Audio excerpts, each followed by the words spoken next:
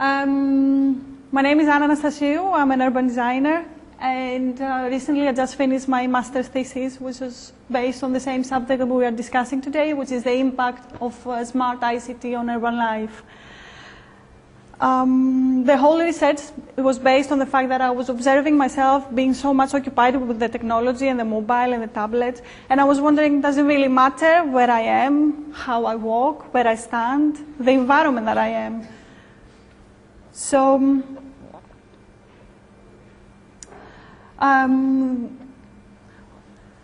the research started based on different academic journals and articles.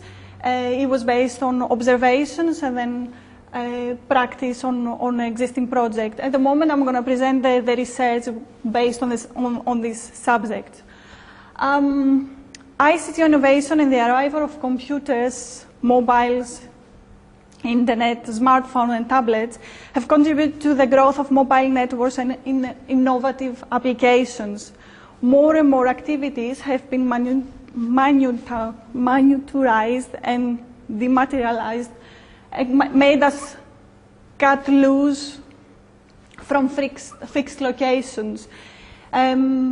Typical activities such as working or surfing or watching TV has been shifted from laptops to smartphones, and slower, even more recently, to tablets. It's quite amazing, as Ofcom, the latest report of Ofcom, where it's been reported that UK appears to be a nation that's addicted to smartphones, and they mentioned that in the next 2 years, 50% of the population would use a smartphone. Another amazing outcome of the report was how the ownership of tablets and e-readers shifted from 1% or 2% to 10% within 1 year, from 2011 to 2012.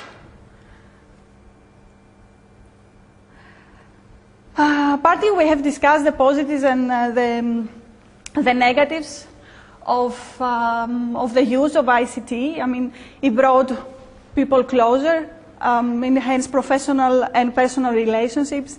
It allowed us to conduct easier without daily activities. It gave us more educational opportunities. It allowed us to entertain ourselves and be relaxed. But at the same time, through the reading and the findings and the observations, it's been noticed that people's memory, attention, and reaction time has been reduced. There was this kind of feeling of dependency on the media, on the tools, a negative mood and addiction, and most importantly, it affected traditional activities such as reading or taking part in sports or the physical socializing. The actual subject of the thesis and the research was the question that you see on the board: does today's widespread use of ICT and the related behavior of people necessitate a new approach in the design of spaces, predominantly the open public spaces? I'm going to take you through the trip that I took as an urban designer in order to be able to understand how I should be designing and what should be the elements that I should be looking at. So one of the, I concentrate my research of trying to understand what type of people use the ICT and how within the public spaces. So the first type of people that I noticed, it was the passerby, who is basically people that pass by a space and just happen to use their media. The second type of people is the locals, that they will go specifically to a space. They will use it for another reason, the area, but at the same time, while they're occupying themselves by having their lunch, they will occupy at the same time themselves with the media. And the third type of people is the true mobiles, that they are going to a place to do study or paid work, and the change of scenery gives them the opportunity to focus more to the space. So they actually go to the space to work and study and to do activities related to education. And the last type of people is the placemakers, that they choose to go to a specific place just to hang around because of the options of the ICT that they can get hold of. For example, in the Apple Store, where people are going to go to buy the tools, but at the same time they take part in the workshops.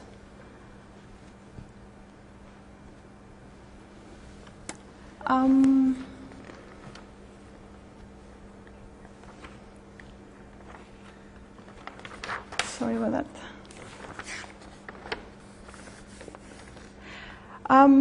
Through the observations and reading, there were a couple of points that have been observed about how people engage with the physical public space. And it was noticed that ICT users use sparsely populated areas, and any socializing and verbal communication exists because of the technology that they use rather than the public realm. Usually, ICT users position themselves close to other users with the same tools, and some of the times they avoid any gaze and attention to the surroundings. Building elements such as walls, benches, etc., they are used in order for people to lean or to achieve a type of seclusion from the rest of the public. The way that the body is located within a space has been affected because of the use of the tool and the fact that you're trying to balance yourself, you're trying to see around what is happening, you are trying to locate yourself.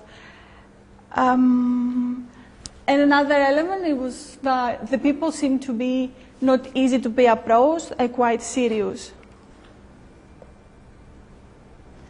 So it's been noticed that since 1880s, where there was a great time spent for the necessary activities, and slowly through 2000, as Gail noticed, the necessary activities have been reduced due to the Industrial Revolution, and people have more time to spend for themselves and to do other type of activities. Through the research, now the necessary activities have been even more reduced. We still do passive and active optional activities, but it kind of felt that it's a combination of being passive and active and passive, and being passively active within our space. So I was wondering what is next. The whole research didn't really feel so optimistic, and I was wondering how can I actually do a project that I can still use the ICT, so it's part of our life, and how can I actually take the positive that gives me and reduce the negatives. So I'm just going to present a couple of projects and existing public spaces that use the ICT as the main primary tool to design. And I use them as a case studies for the project as well. From more interventions in Bryant Park in New York, where is a very vivid, strong public space with a lot of activities, but at the same time they just only provided Wi-Fi and movable chairs, so they try to combine both of the elements. We still have a strong public realm, but at the same time people can move themselves and go and sit somewhere to do their own work. So very small intervention. The second example is the interpretation of the digital environment, where a very Angry Birds game has been translated into real life. And the whole point is a theme activity park. The idea of this kind of parks, which one of them is got built already south of England. The idea is to be a park that is located close to an urban environment, within an existing urban environment, and at the same time make kids and parents to exercise. Another example is the QR code at Status in Ottawa, where people can just use their phone and scan and get information about the public art they are observing and actually experience the city. Going to a different scale, going to the building scale, where this building is actually a digital landmark and is called Museum of the Future. It exposes, it exhibits the most up-to-date technology, but at the same time the facade of the building is used and the colors are generated based on people sending data where these data are read, and they are translated with colors or images.